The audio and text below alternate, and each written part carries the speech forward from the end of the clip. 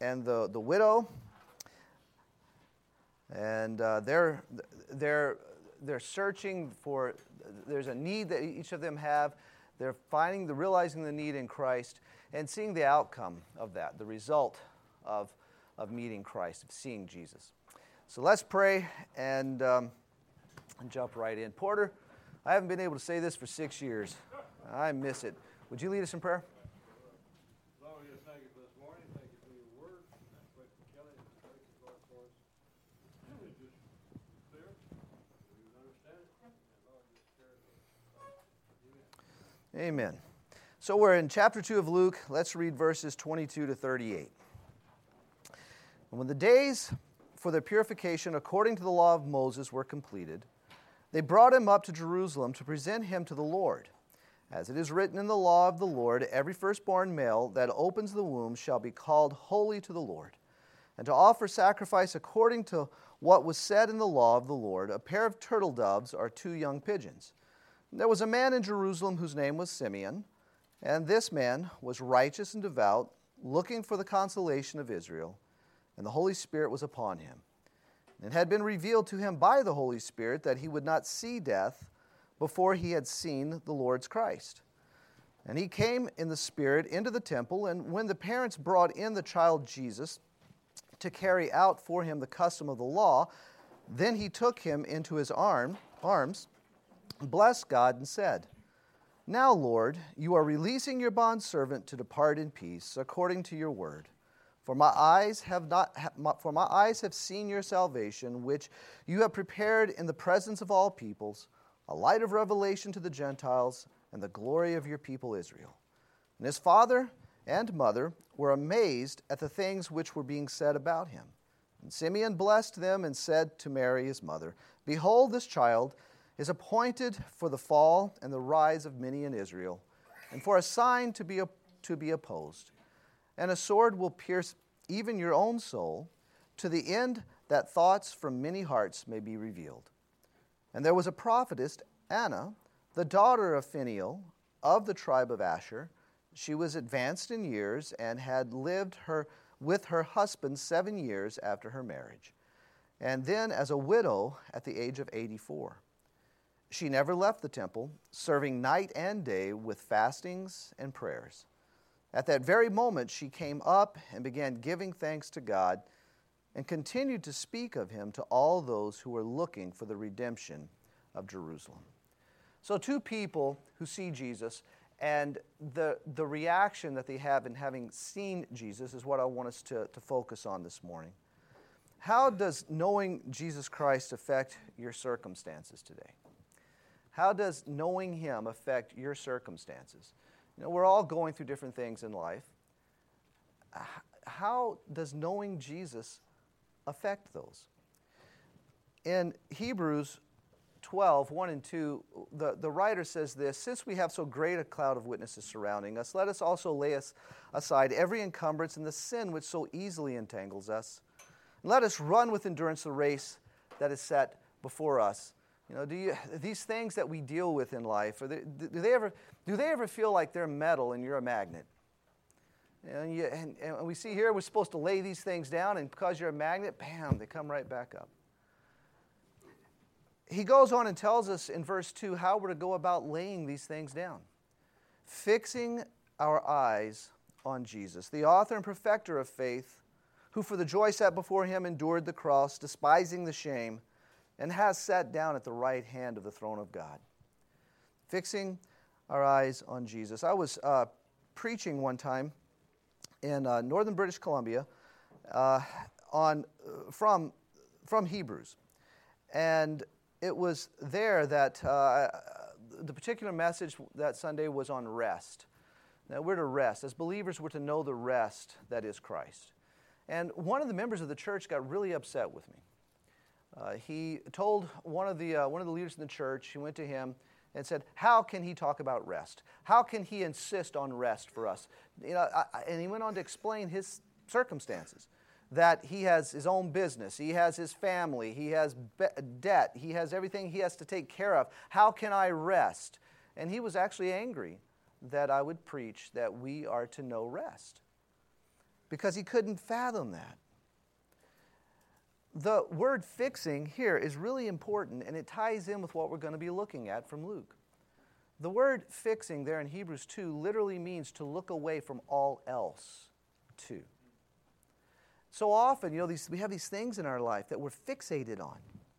The problems, maybe the sin, maybe things that we know we should be in our life, and we can't master these things, and we're so focused on those things that we don't know rest. Rest is not a reality. But the word fixing, it means to, and it's helpful to see me do this. Say, here's Jesus and here's our problem. And we're so fixed on the problem that we don't see the provision. And so we're to be fixed, to look away from all else too. And that's what the writer said. That's how we lay aside, so as we see Jesus. So now here, we're looking at two people who have seen Jesus. Where are we looking? Someone once said, look at others and be distressed. Look at yourself and be depressed. Look to God and you'll be blessed. Where are you looking? First person we want to pay attention to would be Simeon. And he is described to us in verses 22 to 32. And in particular, in verse 25, he is looking for something. First, we kind of get an idea of what kind of man he is. In verse 25, there was a man in Jerusalem whose name was Simeon. And this man was righteous and devout. So he's someone, as we go on and read through, he's someone who is walking in relationship with God. He's a righteous man, he's devout, and he's known to be this. So he's living a certain kind of life. He in particular was looking for the consolation of Israel, and the Holy Spirit was upon him. So we're finding out something. In this first section, if you remember the chart we looked at last week, we're dividing Luke into 4 sections, spending 3 classes in each section. This first one is an introduction to Jesus. And I think what's going on, something I see a consistency in these first few chapters, is that Luke is wanting to present Christ with certainty. He wants the recipient to be certain of who Christ is. And so he's laying out, that the angels have come. That's what we looked at last week. Now we're seeing the work of the Holy Spirit. And here the Holy Spirit is revealing to him. And again in verse 26, it had been revealed to him by the Holy Spirit. And in particular, what is it that he's looking for? In verse 25, he's looking for the consolation. And the word consolation means the encouragement or the comfort. He's looking for the consolation of Israel, the encouragement or the comfort of Israel. And he goes on, Simeon himself goes on and describes this in verse 30 as being salvation. He says there, the consolation is their salvation. For my eyes have seen your salvation. So I appreciate J. Vernon McGee. He just really makes it very simple, doesn't he? He says this, salvation is a person, and that person is the Lord Jesus Christ. You either have him or you don't have him. You either trust him or you don't trust him. Do you have him today? It's a shame that as believers we feel silly asking each other, do you have Jesus? We have no problem asking a non-believer, do you have Jesus? Do you know Jesus? But we're slow to ask each other, do you know Jesus? I know the years that we were at His Hill, that there were several times that we had students come to us from Christian homes believing that they were Christians, and one actually told me because my parents are, and because I read the Bible, and we go to church. Good person, but, coming to realize that she didn't know Jesus. She knew all about him, but she didn't know him. And it was a privilege, on several occasions there, and this young lady was one of those times to actually come to know Jesus. But, Colossians 2:6 says this, to the believer, as you have received Christ Jesus the Lord, so walk in him. And so, listen, just because we have come to know Jesus, because we realize that there's nothing good in me, I can't do this on my own, doesn't mean that now that I know him, it depends on me. Do you see Jesus today? Paul said this. Paul said, for me to live is Christ, to die is gain. I can do all things through him. I labor, I strive according to his power, which mightily works within me. It's no longer I who live, but Christ who lives in me. Do you see Jesus? Is this salvation a reality for you? We're either trusting him or we're not. Every human being throughout all of history has lived by faith. We will either live by faith in Christ or we will live by faith in ourselves. We can't help but live by faith because we were made to live by faith. And so what was the outcome of this search for consolation, this search for comfort, and this search for encouragement? Well, the outcome for him in verse 29 was peace. Now, Lord, you are releasing your bondservant to depart in peace, according to your word. And peace meaning tranquility, prosperity. I thought that was interesting to find that peace means prosperity. I was listening to a very well-known pastor a few years ago, he has a television ministry, and I won't bother using his name, but he is a very well-known pastor. And I'd never really listened to him, though I knew he was really popular.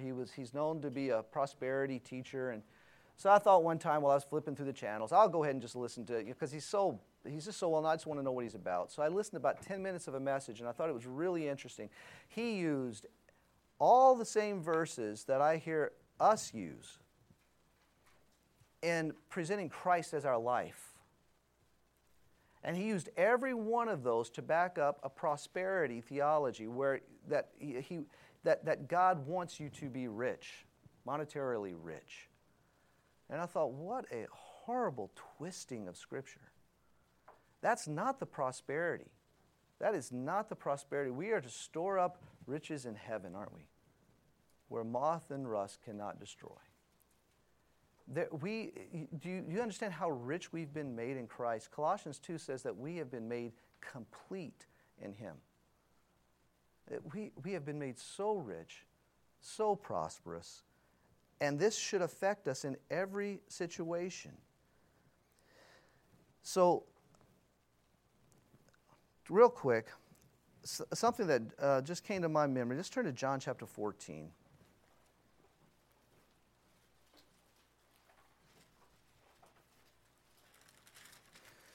In chapter 14 and in verse 27, Jesus is talking with his disciples in the upper room before he's arrested, knowing that that's about to happen. So he's wanting to cover some things before this happens. And in the context of telling them that he's not going to leave them alone, he is going to send the Holy Spirit. But look at what the reality of the Holy Spirit is supposed to be for them. In verse 29, 14, verse 27, I'm sorry. Peace, it's the same word. Peace I leave with you. And now look at this. My peace I give to you. So this is literally Christ himself. What is true of him is what he leaves for us himself. And then look at the outcome. You see, look how he goes on and describes it. It's not as the world can give, does he give to us. And so where are we looking? Do not let your heart be troubled. How often is that our reality? Do not let your heart be troubled. Nor let it be fearful. Why? Because I'm giving you my peace. This should be our outcome as well in seeing Jesus. Some of you, you newer people, won't remember him, but we had a member here for a number of years. His name was Gary Spadafora. And Gary ended up dying of cancer. He was diagnosed and passed away. It all happened very, very quickly. just a matter of a few weeks. I remember sitting with him in the front of the sanctuary after one of the services, and it was potluck Sunday. And he was just sitting in the front by himself. I walked up to sit down with him, and it had been diagnosed, and we knew it wasn't much longer. And I had one of the most encouraging conversations that I have ever had with a believer. The man was so excited about going to be with Jesus.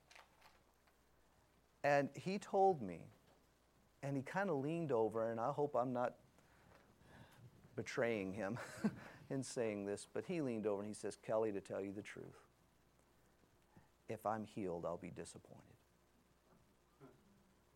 And I remember sitting there looking at him, and he passed away about a week and a half, 2 weeks later. The peace was such a reality in the midst of what he was having to deal with. He was that confident in seeing Jesus. Before we move on, does anybody have anything they want to add to this idea of consolation, this idea of peace in seeing Jesus? Yes. It seems to me that Simeon, part of it was that as to his peace, is that it had been revealed to him, and then he was able to see it come to pass. Yeah. That part of our peace comes from knowing that God is faithful. That where he's taken us from before, we can trust him to take us through what's coming next. Yeah. And that Simeon was blessed, and that's part of what his peace came from, because he was again proven, might not be the right word I'm looking for, but shown that God is who he says he is. Yeah. Yeah, and I personally, I have found that to be true too. You know, he is so faithful, and that's what I think we see, because the Holy Spirit revealed to him, and so we see he's in a relationship with the Lord. He's walking with him. That reminds me of Ephesians chapter 4, where Paul encourages us to walk in a manner worthy of the calling with which you have been called. That's Ephesians 4:1. And what that word walk means, it means to be consumed with. It means to be occupied with. So to walk with him. And you know, it's just that idea of walking. In Genesis, have you ever caught the phrase that in chapter 2 where God had come to walk with them in the cool of the day, and they recognized the sound of it? They knew it was God, because it's not the first time that he had come to walk with them. So we were made for that. And sometimes I think we sell it short, don't we? You know, I know I do. Any other thoughts? Yes, sir. Yeah. Oh. Well, I'm just going to add your story about Gary. I knew him as well as anybody. Yeah, you did. In his church, we had it, the funeral service, celebrating his life. Yeah. I heard stories I never knew. I mean, I couldn't believe people came out of woodwork and talked about, you know, how he ministered to them. Yeah. Yeah, he really did. Yes, sir. Well, Simeon he saw the consolation of Israel, and yet he didn't. Kind of like Abraham saw God and yet didn't see the fruition of Christ, and yet believed it. Simeon believed it, but you know, is that similar to our experience? We've never met Christ, but we have met Christ. Well, you know, something that Charlie told me one time that was really helpful for me. At the time, I was mad at him for it. I was going through one of those times in life, and I just poured my heart out to Charlie, and he said, well, Kelly, you know, and I remember thinking, finally, I'm going to get an answer. And he just very gently said, we can never get away from faith. And I remember looking at him thinking, that's all you got for me, that expensive education, and that's all you got for me. But you know, I couldn't get that out of my mind. You can never get away from faith. In Hebrews 11, the writer tells us without faith, it is impossible to please him. And then also Hebrews 11, I think, is very clear that faith is not just, we think of faith as being a leap in the dark with our eyes closed. We do. I mean, so often that's what we think it is, but it isn't. Faith is a leap of certainty. And in Hebrews 11, we see that. Have you ever thought this? This is interesting to me too, that every example of a person who lived by faith, is a saint, but every example is an Old Testament character. They're all saints. And if you read through it, you find because their faith was in Christ. They were looking for something else. And then with Moses, in the middle of the chapter, it actually is written out, he was looking to Christ. And so, yeah, I kind of understand what you're saying, but it's not like, but it is a seeing with certainty. Does anybody have another way of saying it? Maybe clearer? Reality? Okay. Anybody else? I knew Christ for a long time. He wasn't real. Okay. If you couldn't hear that, he said he knew Christ for a long time, but he wasn't real. I understand what you're saying. I know for years I was very active in church, to the point that I had had enough of this, and I just quit. I just told God, you can have this. I'll keep heaven because that sounds better than hell, and I'll keep going to church because, well, my family will flip out if I stop that. So I'll keep doing that, but this just doesn't work. And it was like the Lord was just telling me, Kelly, I've been waiting 13, 14 years for you to finally quit. Because what you have quit is not Christianity. It's just the idol that you've made yourself and named Christ. And it was at that point that the Lord was able to show himself to me. Anybody else? Yes, Just on the concept of knowing, there's a couple, like, you look in the New Testament, the word to know, and you have one that's like diakrino, it's like being able to discern or to just know something, facts. Right. Knowledge, what he was talking about. And then there's gnosko, which is the intimate knowledge. Right. The knowing of someone. Right. Experientially That knowing. experientially that you know, and there's nothing that can convince you otherwise. Right. Yeah, thank you. Okay, let's press on for time's sake. The next person is the widow, from verses 36 to 38, and we see the reality of seeing Christ for a widow of many years. And I was looking at this. If she was married according to what was kind of traditional for the Jewish culture, and she was only married for 7 years, then it's possible that when she became a widow, she would have been between 20 to 25. And so we put all this together and we find out that this woman's well over 100 years old. And church tradition tells us that Simeon was as well. We don't have anything for sure with that, but church tradition. These are older people who have been, looking for a long time, waiting for a long time. And Jesus comes and affects their life in just a tremendous way. We see, first of all, she was a widow to the age of 84, according to verse 37, after only being married for 7 years, according to verse 36. We also know that widows didn't have an easy time. They were often neglected and exploited, even though the law required better treatment of them. And we find, like, in a couple places in the New Testament, including in James, where James is telling people, this is true religion, to take care of the orphan and the widow. Having to remind people of this. So, I think of these things and think that, man, she was a widow for that long, for 84 years, in that, possibly in that kind of situation. But she was in relationship with the Lord again, going back to what we were talking about earlier. She's always, day and night, in the temple, praying and fasting. And so what was the outcome of this? Christ is there, and as a baby, Simeon is holding him, praising God, and we find that this woman who has been in this situation for 84 years is thankful.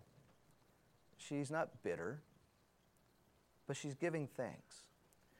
In verse 38,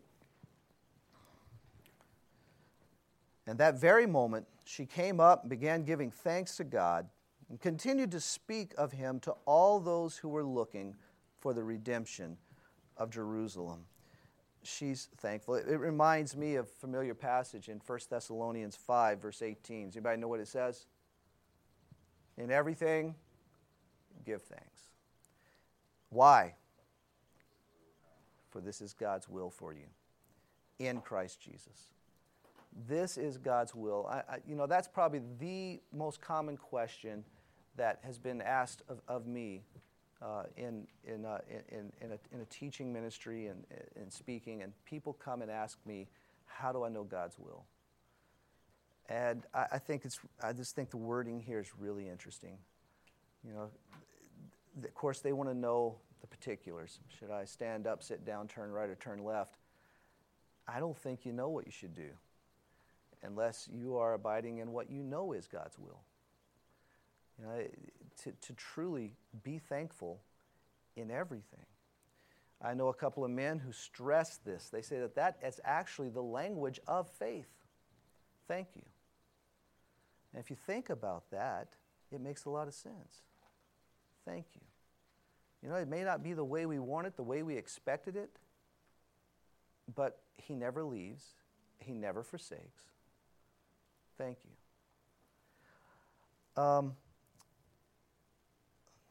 Any thoughts there with thanksgiving, thankfulness?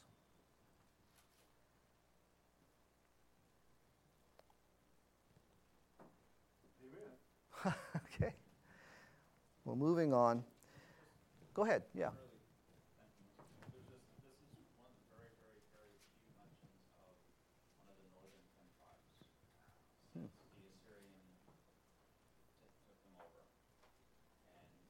And Simeon is a man of Jerusalem, so we assume he's from the tribe of Judah. Okay. Or Judah and Simeon. But this is after. So he saw the consolation of Israel, and it's all of Israel. Okay. Thank you. Which I would add is both men and women. I Oh. think it's great that we include both men and women. Yeah. We've got the couplets throughout Luke that show that God is also for all of us. Right. Yeah, that's a good point. Very good point. Okay, so these two people, what I think, something that I see with both of these as an application is that both Simeon and the widow's lives were changed as a result of seeing Jesus. Their lives are different than it was before the story starts, before Jesus comes into the temple. In verse 29, we've already talked about it, he's ready to die in peace. And then in verse 38, he's expressing thanksgiving, or she is expressing thanksgiving. And then she continues to speak of Jesus to all those who were looking for the redemption of Jerusalem. You see how her ministry has changed. And it's because, as a result of seeing Jesus. She's still a widow, but she's thankful.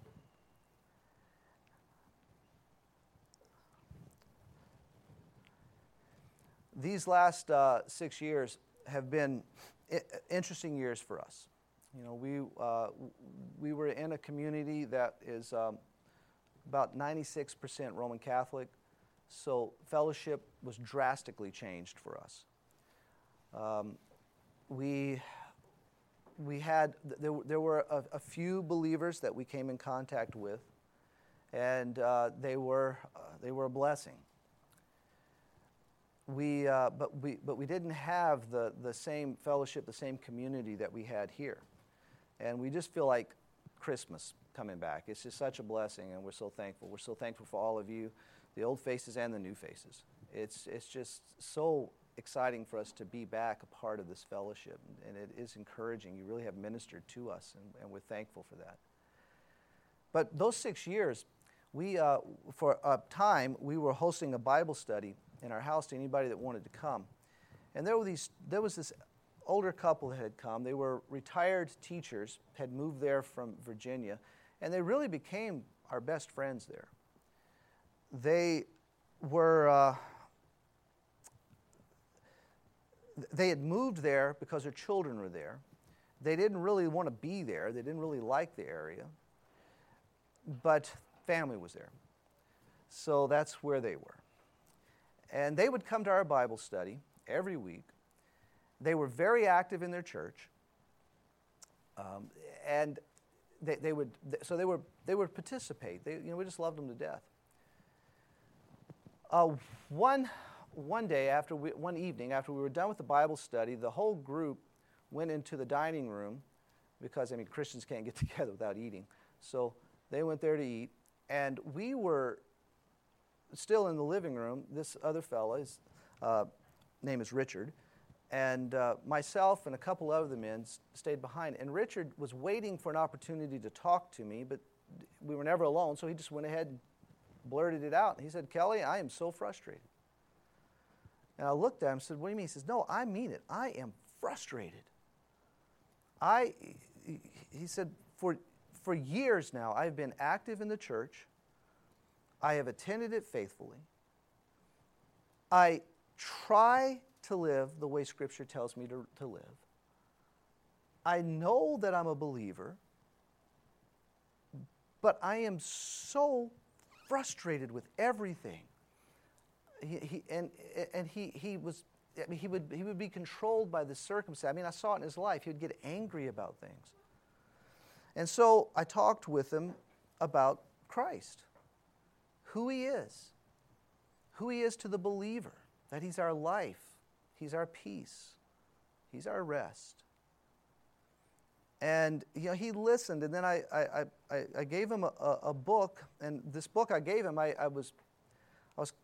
felt comfortable in just giving a book to read along with his Bible because I knew the author would, and I knew the book, that it just drew from Scripture, kept going back to Scripture, going back to Scripture, going back to Scripture.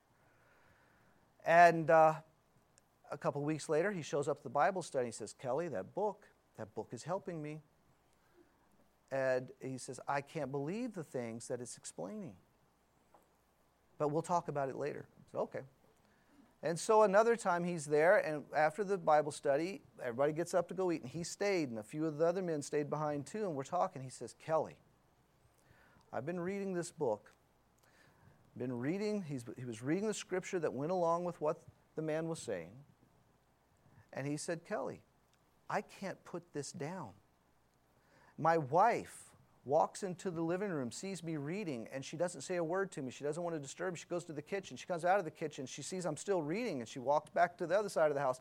And she says she's been doing this for days, going back and forth, just watching me reading and not asking anything, not saying." Finally, she couldn't take it anymore. She just stopped, looked at me, and said, "Richard, what are you doing?" And he said, I looked up at her, and I said, "I'm changing. I'm seeing Jesus for who he is, and I'm changing."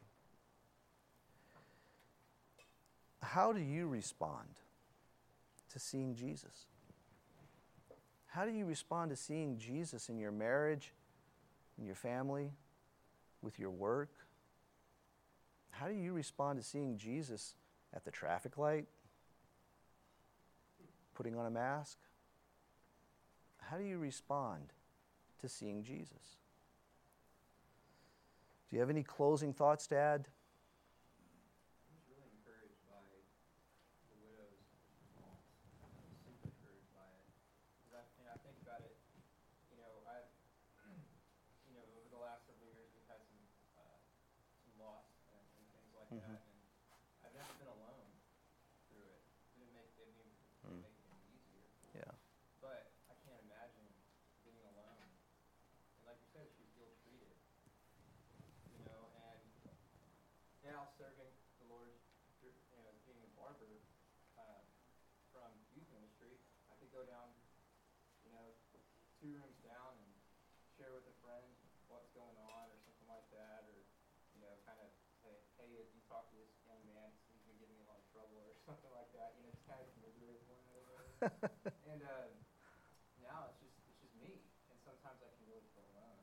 Yeah. When you're mentoring someone or someone just unloads or whatever it might be, and but we're not. And that's something that he's really been showing me this year, is that you're not alone, son. Like, I'm here with you this entire time. Every person that comes in, I've gone before you. And anyways, it reminded me of the passage in 2 Corinthians 6, where, or 7, sorry, verse 9 through 10, where he says, as unknown, yet well known, as dying, yet beholding live, as punished, yet not put to death, as sorrowful, yet always rejoicing, as poor, yet making many rich, as having nothing, yet possessing all things. And that's it for her, and that's it for us. We have nothing, yet we possess it all. Yeah. Thank you, Levi. That's a great reminder. He is faithful and he is present. He never leaves. He never forsakes. And that's the prosperity. That, I was just going to say it. Thanks for saying it. And we are rich. Praise God. Okay, then let's pray. Would somebody like to lead us? Anybody?